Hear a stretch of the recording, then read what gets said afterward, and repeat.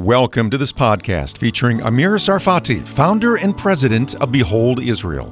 Behold Israel provides biblical teachings through its tours, speaking events, and social media. It's also a reliable and accurate source for developments in Israel and the region. Amir's live updates and teachings are based on God's written word. Connect with Behold Israel on Facebook, Instagram, Twitter, and YouTube. Download our free app, available on Android and Apple, under Behold Israel. Shalom, everybody.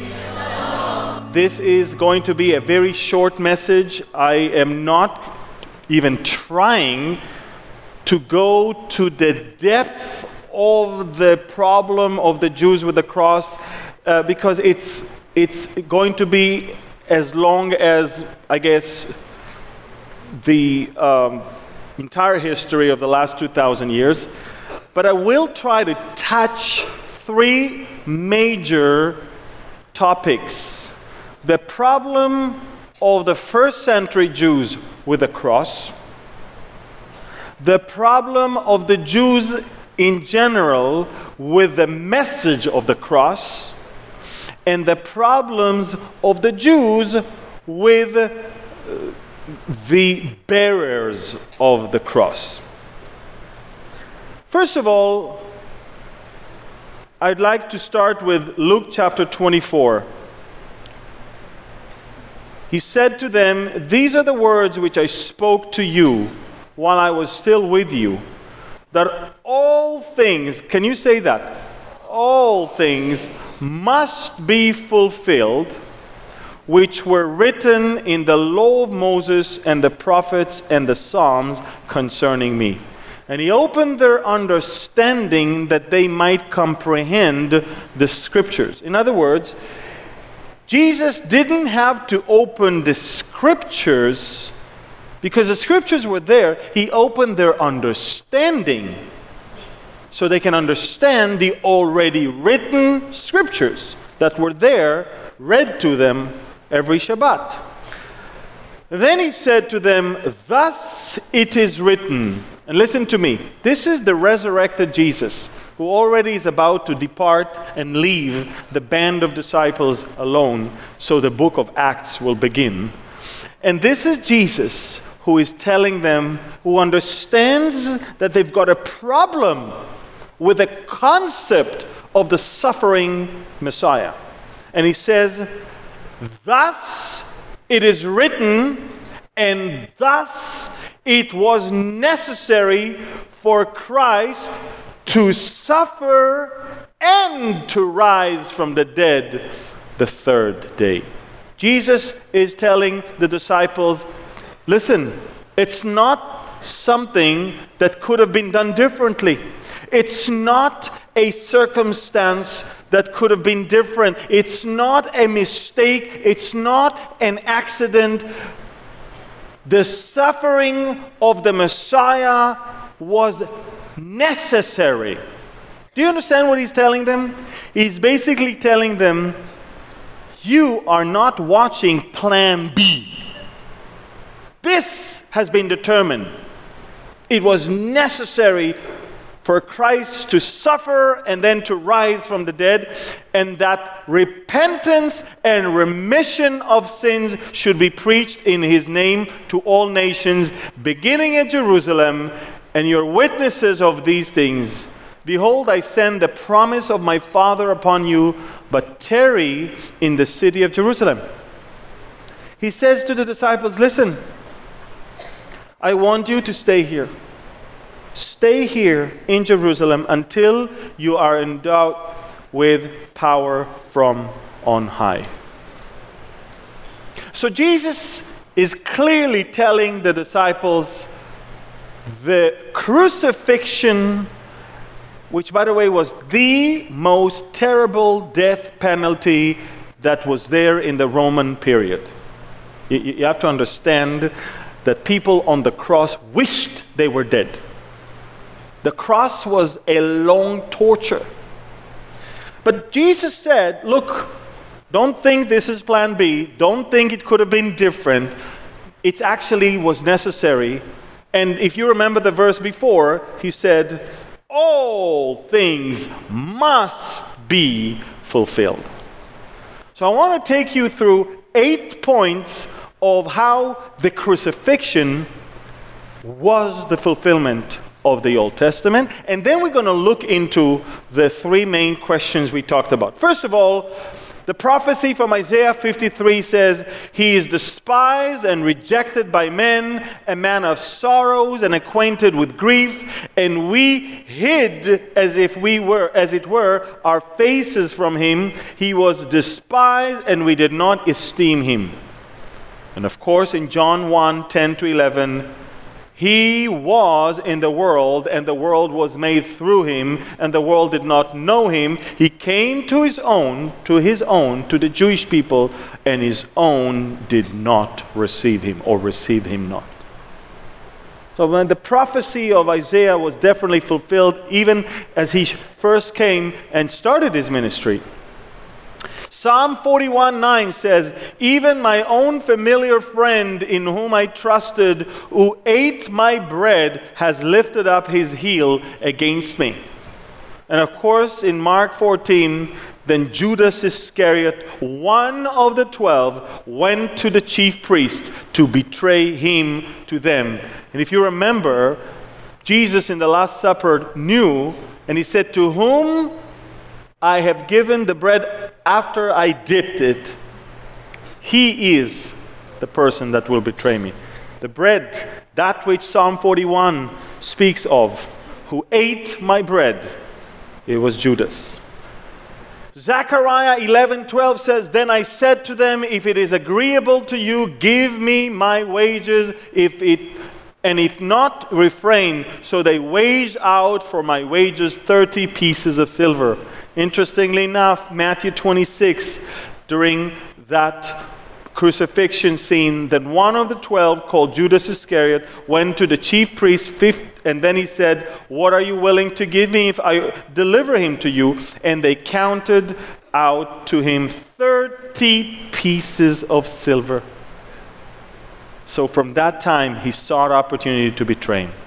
It could have been 50, but it was 30, because it was, use the word, necessary. It was necessary. All things must be fulfilled. Number 4, Bible prophecy says in Isaiah 53:7, "He was oppressed and he was afflicted, yet he opened not his mouth. He was led as a lamb to the slaughter, and as a sheep before his shearers in silence, so he opened not his mouth." And the fulfillment, of course, in Mark 15:5, "But Jesus still answered nothing, so Pilate marveled. As a lamb to the slaughter, he opened not his mouth." 5, Bible prophecy says in Psalm 22, verses 1 and 2, my God, why have you forsaken me? Why are you so far from helping me and from the words of my groaning?" And Matthew 27, the fulfillment is, "And about the 9th hour, Jesus cried out in loud voice, saying, Eli, Eli," which is my God, "Lama sabachthani," which means, "Why have you forsaken me?" That is, my God and God, why have you forsaken me, of course. Number 6, Psalm 22, verses 7 and 8 says, "All those who see me ridicule me. They shoot out the lip, they shake the head, saying, he trusted in the Lord. Let him rescue him. Let him rescue him. Let him deliver him, since he delights in him." What a mockery. And then, of course, Matthew 27, "Likewise the chief priests also, mocking with the scribes and elders, said, he saved others. Himself he cannot save. If he is the King of Israel, let him now come down from the cross, and we will believe him." By the way, trust me, even if he went down from the cross, they wouldn't have believed him. And then, of course, he trusted in God, let him deliver him now if he will have him. For he said, "I am the Son of God." Even the robbers who were crucified with him reviled him with the same thing. Not interesting. Almost word by word. the words of the prophecy in the old was fulfilled in the new. Number 7, Psalm 22:15 says, "My strength is dried up like potsherd, and my tongue cling to my jaws. You have brought me to the dust of death." In Matthew 27:48, immediately one of them ran and took a sponge, filled it with sour wine, and put it on a reed, and offered it to him to drink. Psalm 22:17-18, "I can count all my bones. They look and stare at me. They divide my garment among them, and for my clothing they cast lots." What an amazing prophecy in the psalm. And John 19:23, "Then the soldiers, when they had crucified Jesus, they took his garment and made 4 parts, to each soldier a part, and also the tunic. And now the tunic was without seam, woven from the top in one piece." So you understand that there is nothing in the story of the crucifixion of Jesus that is out of the control of God. That is something that God lost control, God needed plan B, Jesus could have had some better solution. I mean, it was a one big mistake and we're paying for it all. You know what the one big mistake is?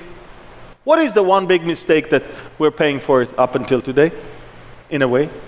It is not the crucifixion. The crucifixion was necessary. The one big mistake is in Genesis chapter 3. That's the one big mistake.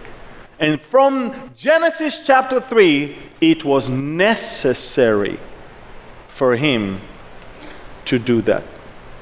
Now, what is the cross and who started using it? It's very interesting that while accounts of crucifixions are recorded by several ancient civilizations and cultures, some say that the Persians are the most often credited by historians in having invented that practice. The oldest record comes from Herodotus, who noted that Darius crucified 3,000 inhabitants of Babylon. Honestly, I thought it was Alexander the Great, but after I read so much on it, I realized it's even before that. So originating in Persia, crucifixion then spread to the Assyrians, Scythians, Tyranians, Thracians, and the people of India, Germans, Celts, Britons, Numidians, and of course, Carthaginians of Carthage. The Greeks and the Macedonians are also believed to have learned the practice of crucifixion from the Persians. That's what I thought. I always thought Alexander the Great started, but of course I realized he actually learned it from the Persians. The Roman philosopher Seneca, who lived from 4 BC to 65 AD, he wrote this: "Can anyone be found who would prefer wasting away in pain, dying limb by limb, or letting out his life drop by drop, rather than expiring once for all?" In other words, don't you prefer to die at once over horrific slow death? Can any man be found willing to be fastened to the accursed tree, long, sickly, already deformed, swelling with ugly wheals on shoulders and chest, and drawing the breath of life amid long drawn out agony? He would have many excuses for dying even before mounting the cross. Listen, crucifixion is not just the actual hanging on. It started with something else. They used to flagellate you. They used to beat you up. Then they used to tie some beam behind your neck and tie your hands all around it. And then they would lead you to a place where they will nail that beam and your feet and your hands to a standing tree at that time. Ancient Greeks would secure their victims to a flat board, sometimes only to shame and punish them, While fastened to wooden planks for a period of time, they endured torture. Later, victims would be released or executed in another manner. But Plato made reference to the Greeks employing death by crucifixion as a form of capital punishment. History affirms that crucifixion became common under the rule of Alexander the Great, who executed 2,000 tyrants after conquering their city, the city of Tyre in Lebanon today. The crucifixion by the Romans, who most likely adopted crucifixion from the Carthaginians, from Carthago, the practice increased in both extent and severity during the Roman Empire. Crucifixion was primarily reserved, look, to who? To what? Traitors, deserters, foreigners, despised enemies, captive armies, slaves, and the most violent offenders, and those guilty of high treason. Think about it.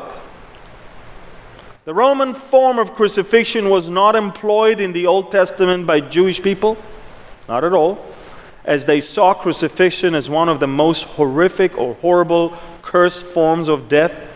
How do I know that? Because Deuteronomy is even mentioning.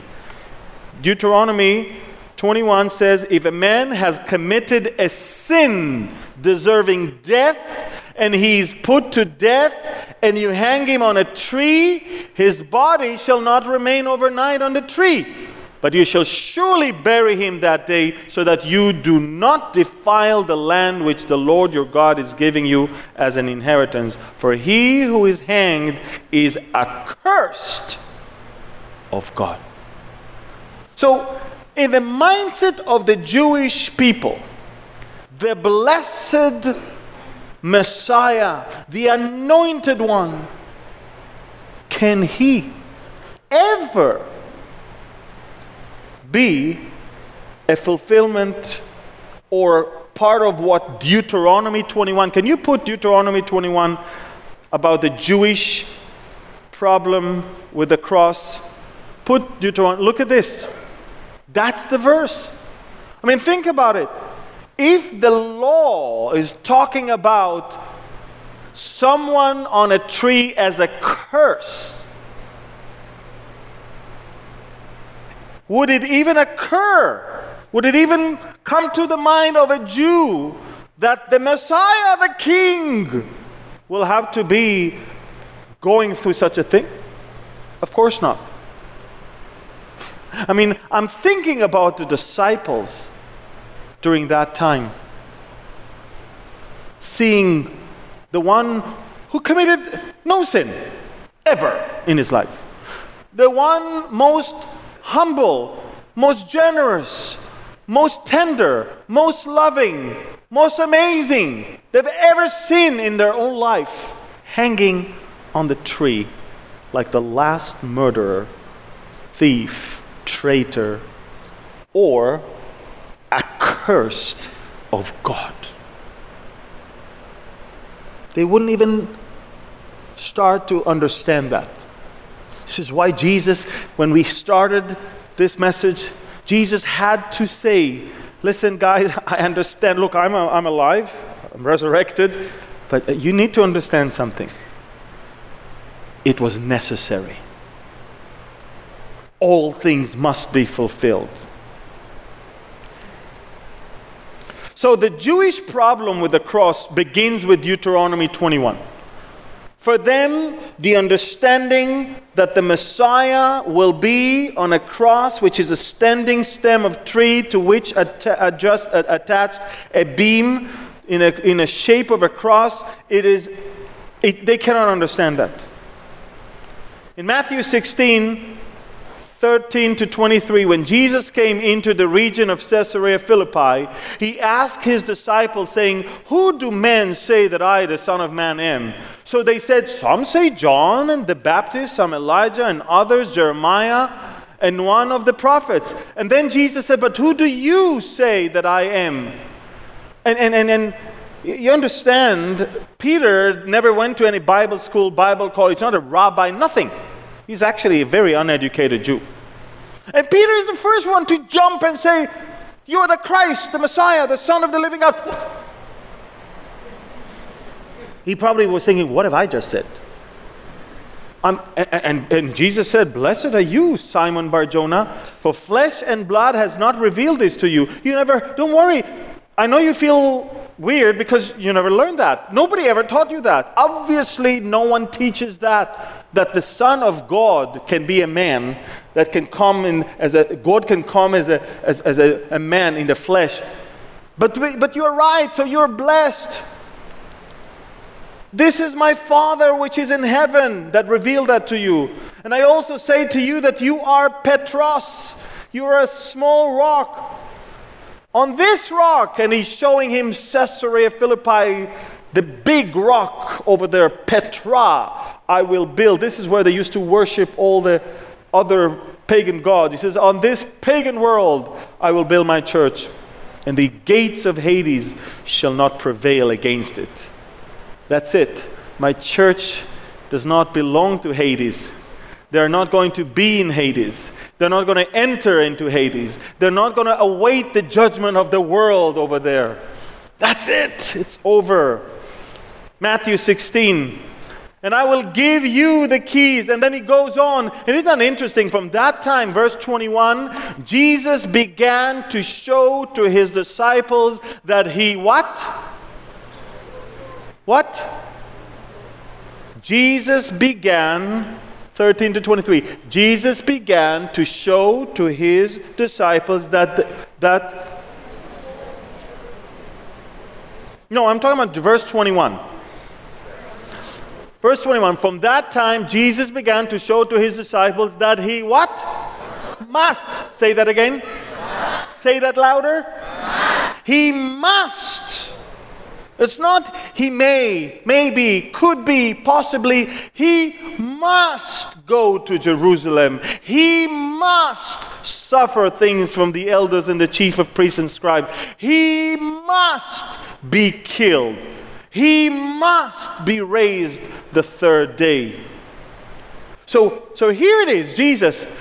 He was just acknowledged by Peter to be the Messiah, the Son of the living God. And Peter thinks, I know. God spoke to me directly. I don't know about you guys, but me and God are. And Peter is like, okay, guys, I'm the chief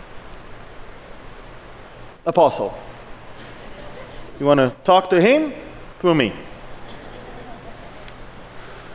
And so, okay, Jesus, you can talk. Go ahead. So Jesus is not standing there and says, I am the King of Kings, the Lord of Lords. I'm going to sit on the throne of David. And Peter, you're my deputy. He didn't say that. He says, just so you know, yes, I'm the Son of the living God. I'm the Messiah. I'm the anointed one. I'm the one you've been waiting for. And I'm going to be delivered into the hands of the scribes and the Romans. I'm going to suffer. I'm going to die. I'm going to be crucified. And I'm going to be buried. And Peter is like, what? And then Peter took Jesus aside and says, you cannot talk like that. Peter rebuked Jesus. Do you understand what I'm saying? A second ago, he acknowledged that he is the Messiah, the Son of the living God. He is now taking the Son of the living God. He's taking God in the flesh. He's rebuking God. Far be it from you, Lord. This shall not happen to you. This type of death is for who? Traitors, murderers. Curse is hanged on the tree. That's not for you. You're the Messiah. You're the King. Stay here. We'll take care of you. By the way, that was the mindset of the Jewish people in those days. God, we're going to help you. So God says, no. I'm going to help you. No. We will help you. Stay there. We'll help you. I can prove it to you. When you come to Israel, to Capernaum, there's a synagogue. And the synagogue is built the other way around. In other words, the entrance is in the wrong place.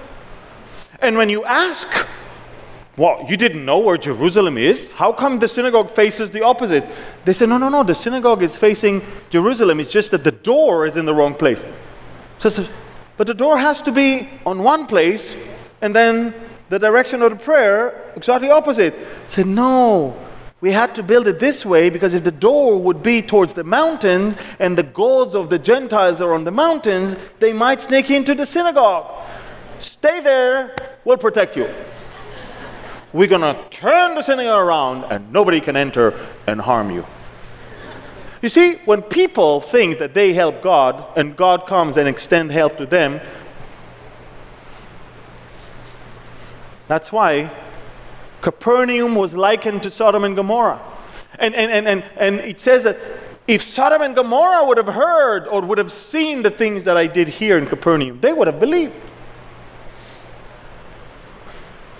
So Peter, in the way he reacted to what Jesus just said, exposed the entire Jewish embarrassment with the cross. He exposed the fact that the Jewish mindset cannot fathom the fact that God and his messenger, his anointed one, let's say now I even acknowledge he is the Son of God. He cannot fathom the fact that the Messiah can ever be hanging on a tree. So how did Peter deal with that? He took Jesus and rebuked him. And what did Jesus answer? Get behind me. What? And Peter said, oh, you just called me blessed. I heard from God. We're friends. Satan? Yes, because only Satan doesn't want me to die. Only Satan doesn't want me to fulfill the necessary things. Only Satan wants me to bail out of this mission. Get behind me, Satan. For you're not mindful of the things of God, but the things of men. Jesus basically said, the things of God are that I have to suffer, I have to be crucified, and I have to be dead first. How can someone resurrect unless he's dead first? The things of men is that Messiah should not even come for all of this. He should just sit on the throne and rule, defeat the enemies, bring peace and prosperity, and that's it. Right here, you see. And if that's not enough, the next time, the next chapter, Jesus takes him to the Mount of the Transfiguration, of course. He was transfigured before them. His face shone like the sun, and his clothes became as white as the light. And behold, Moses and Elijah appeared to them, talking with him. And then Peter answered and said to Jesus, Lord, it is good for us to be here. Peter was like, oh, look at this. I'm next to Elijah, Moses, Jesus. I'm back in the game. Yeah, baby. Let's build for you huts. And Jesus said, no. While he was still speaking, behold, a bright cloud overshadowed them. And suddenly a voice came out of the cloud saying, this is my beloved Son in whom I am well pleased. Hear him. In other words, Peter, keep quiet. Hear him. And when the disciples heard it, they fell on their faces and they were greatly afraid. This is what I call Emmanuel moment. God is with us. But Jesus came and touched them and said, arise, do not be afraid. And then when they had lifted up their eyes, they saw no one but Jesus only. But Moses and Elijah are gone. Jesus is there. And now as they came down from the mountain, Jesus commanded them, saying, tell the vision to no one until the Son of Man is what? Risen from the dead. He said, guys, I have to die. And until I'm dead, you're not telling anyone about this. Because if you tell people now, guess what? They're going to put me on their shoulders and bring me to Jerusalem to reign, because they will not understand that I'm not supposed to reign first before I have to offer the ultimate sacrifice for all of you. Acts 5, 29, 30. But Peter and the other apostles answered and said, we ought to obey God rather than men. The God of our fathers raised up Jesus, whom you murdered by hanging on the tree. See, they always keep going back to hanging on a tree because this was a traumatic experience for them. Romans 9:33, as it is written, behold, I lay in Zion a stumbling stone, a rock of offense. You're going to be offended by me hanging on the tree. And whosoever believes on him will not be put to shame. So now we understand first that the Jewish people in the first century had a problem with the cross itself. It was a shameful thing, completely unrelated to what they know and think about Messiah.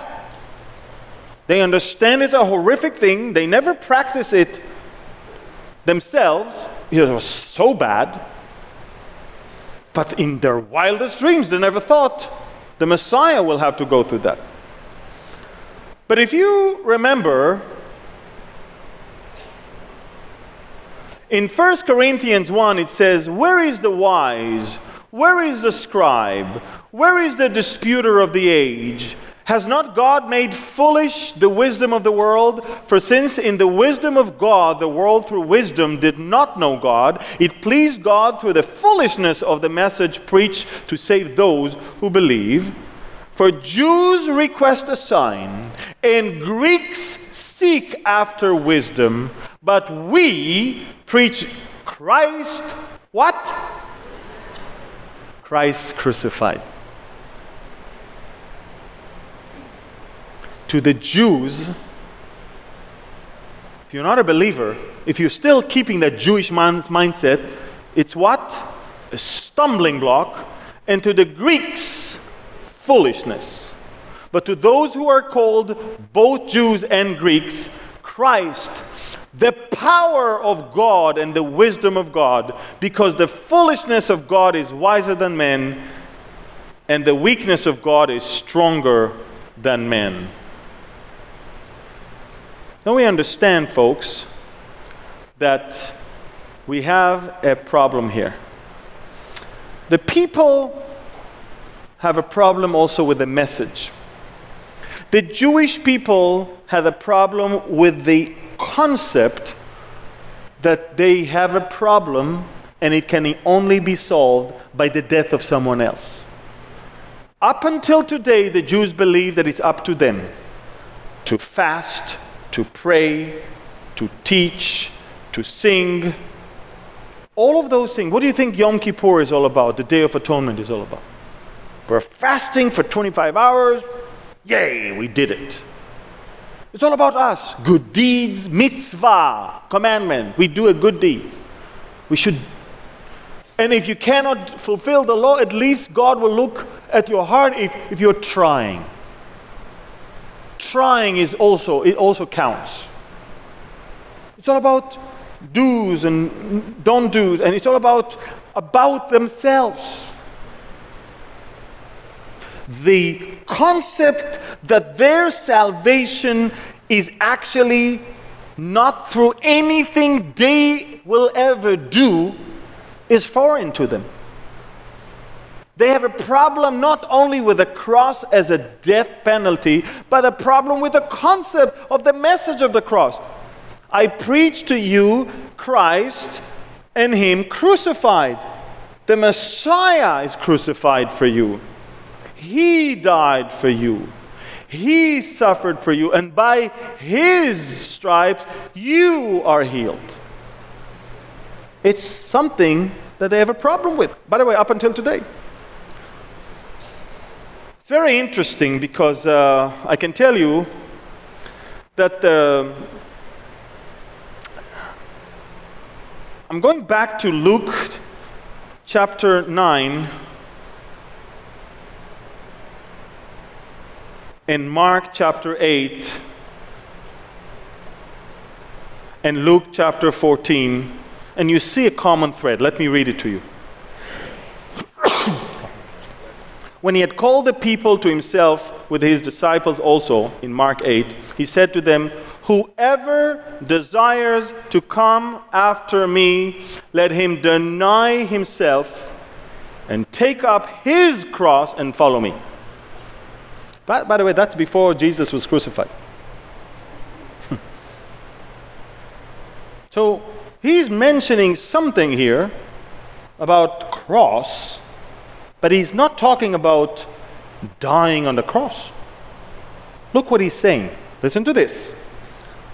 When he had called the people, he said, "Whoever desired to come after me, let him deny himself and take up his cross and follow me."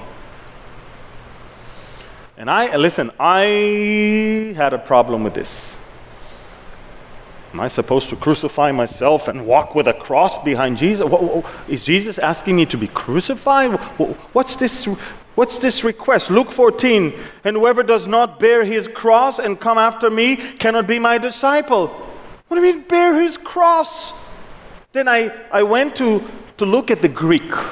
I said, I have to find out what is it exactly that Jesus meant when he said those things. Because he's not yet crucified. This is not about this. This is about something else. He's not even talking about his cross. He's talking about my cross. And he's actually saying, if you are not carrying your cross and follow me, then you cannot belong to me. And I was like, what in the world are you talking about? And so I went to Luke 9:23 and I read it in the Greek.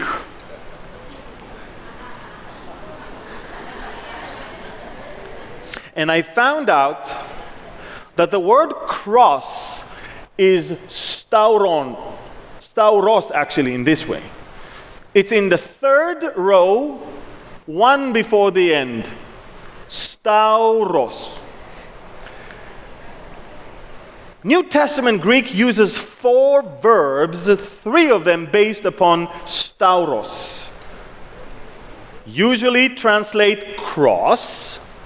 The most common term is stauro, to crucify, occurring 43 times.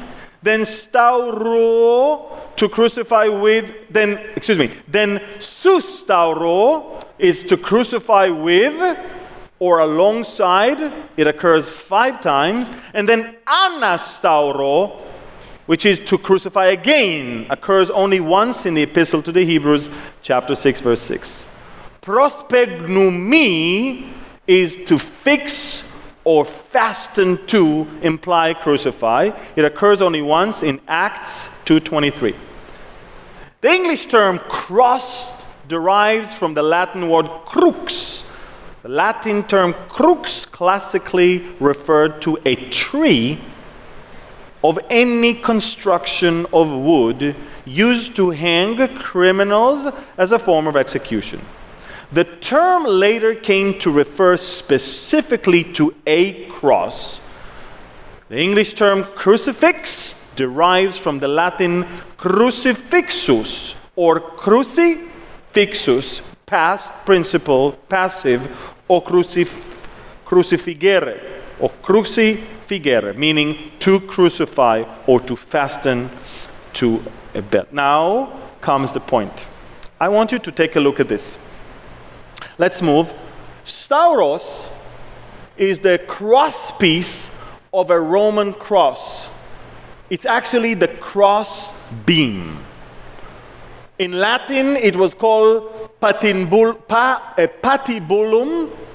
and it was placed at the top of the vertical member to form a capital T, and this transverse beam was the one carried by the criminal. Beam in Latin patibulum, placed at the top of the vertical member to form a capital T. Okay? So now we understand that. Now, This is what we are talking about. What are you seeing here? You see, that's the word and the term Jesus referred to about yourself. If anyone wants to follow me, let him carry his stauros, which is that beam that is right there. It's heavy, it's uncomfortable, and it's something that is against our flesh, in a sense. Ladies and gentlemen, I was struggling with this. Jesus, what are you trying to tell me? Do I need to really, literally, physically tie myself to a beam like that and just follow you? Of course not. What Jesus meant is that you must deny yourself. That's what he said. If anyone wants to follow me, he must what? Deny himself. That's a heavy burden. That's contrary to the mindset of the people and to the flesh of the people. This is a heavy thing, to remind to yourself that it's not about you, it's about him. To remind to yourself that there's nothing in you, there's all about him. Look, give you an example. In the Bible, it says to the Jewish people on Yom Kippur to afflict their souls. The word fasting is not even mentioned there. Literally, God never asked the Jews to fast on Yom Kippur. He asked them what? To afflict their souls. What is to afflict your soul? To afflict your soul is to understand that it's not about you. It's against your flesh. It's against your will. It's against yourself. It's against your ego. It's not about you. You cannot save yourself. You have no power to save yourself. You have no capacity to save yourself. Your salvation has all to do with what God is doing with Jesus and not with you. You can try to crucify yourself if you want. It won't save you. But if you believe in him and him crucified, that he had to be crucified, because the death, the curse of God was hanging on a tree. The death was necessary in order for him to be the perfect atonement and the perfect sacrificial animal. Then you will be saved. And by the way, the Jewish people eventually are going to repent for rejecting Christ and wanting him to be crucified. In fact, both the book of Revelation and the book of John and of course Zechariah speaks of those who have pierced him.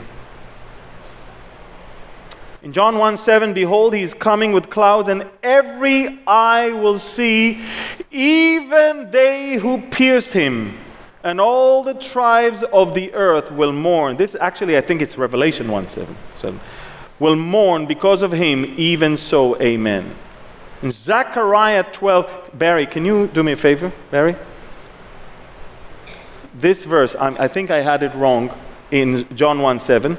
Zechariah 12:10, I will pour on the house of David and on the inhabitants of Jerusalem the spirit of grace and supplication. Then they will look on me whom they pierced.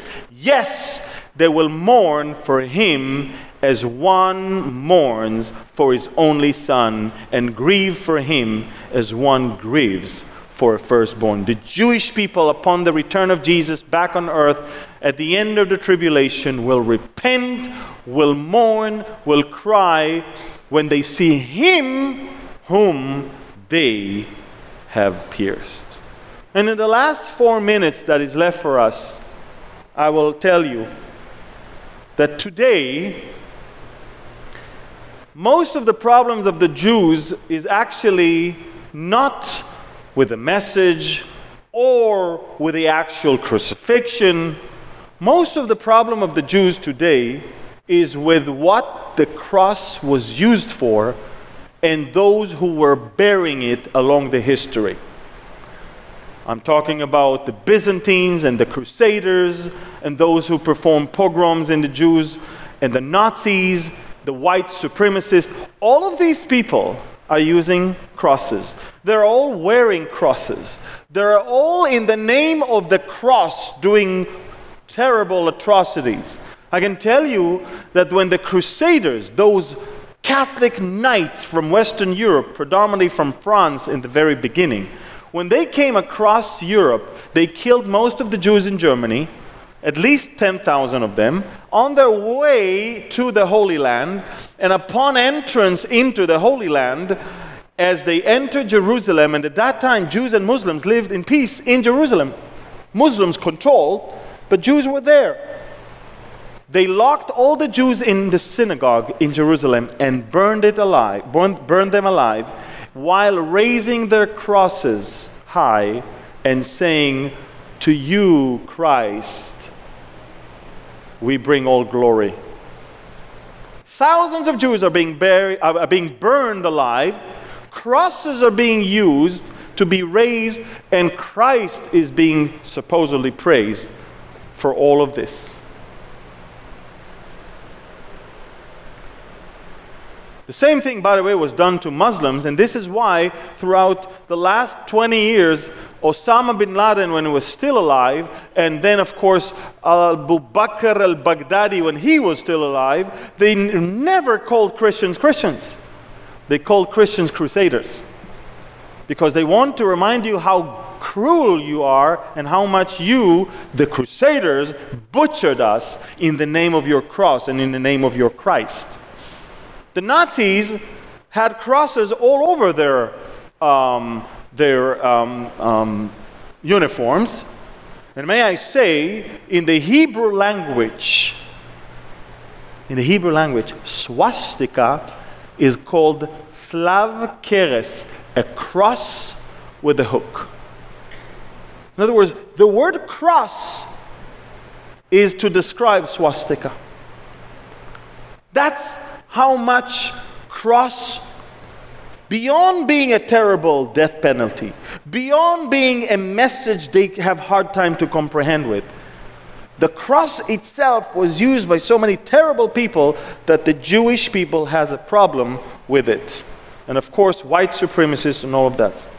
John 16 says, "These things I have spoken to you, that you should not be made to stumble.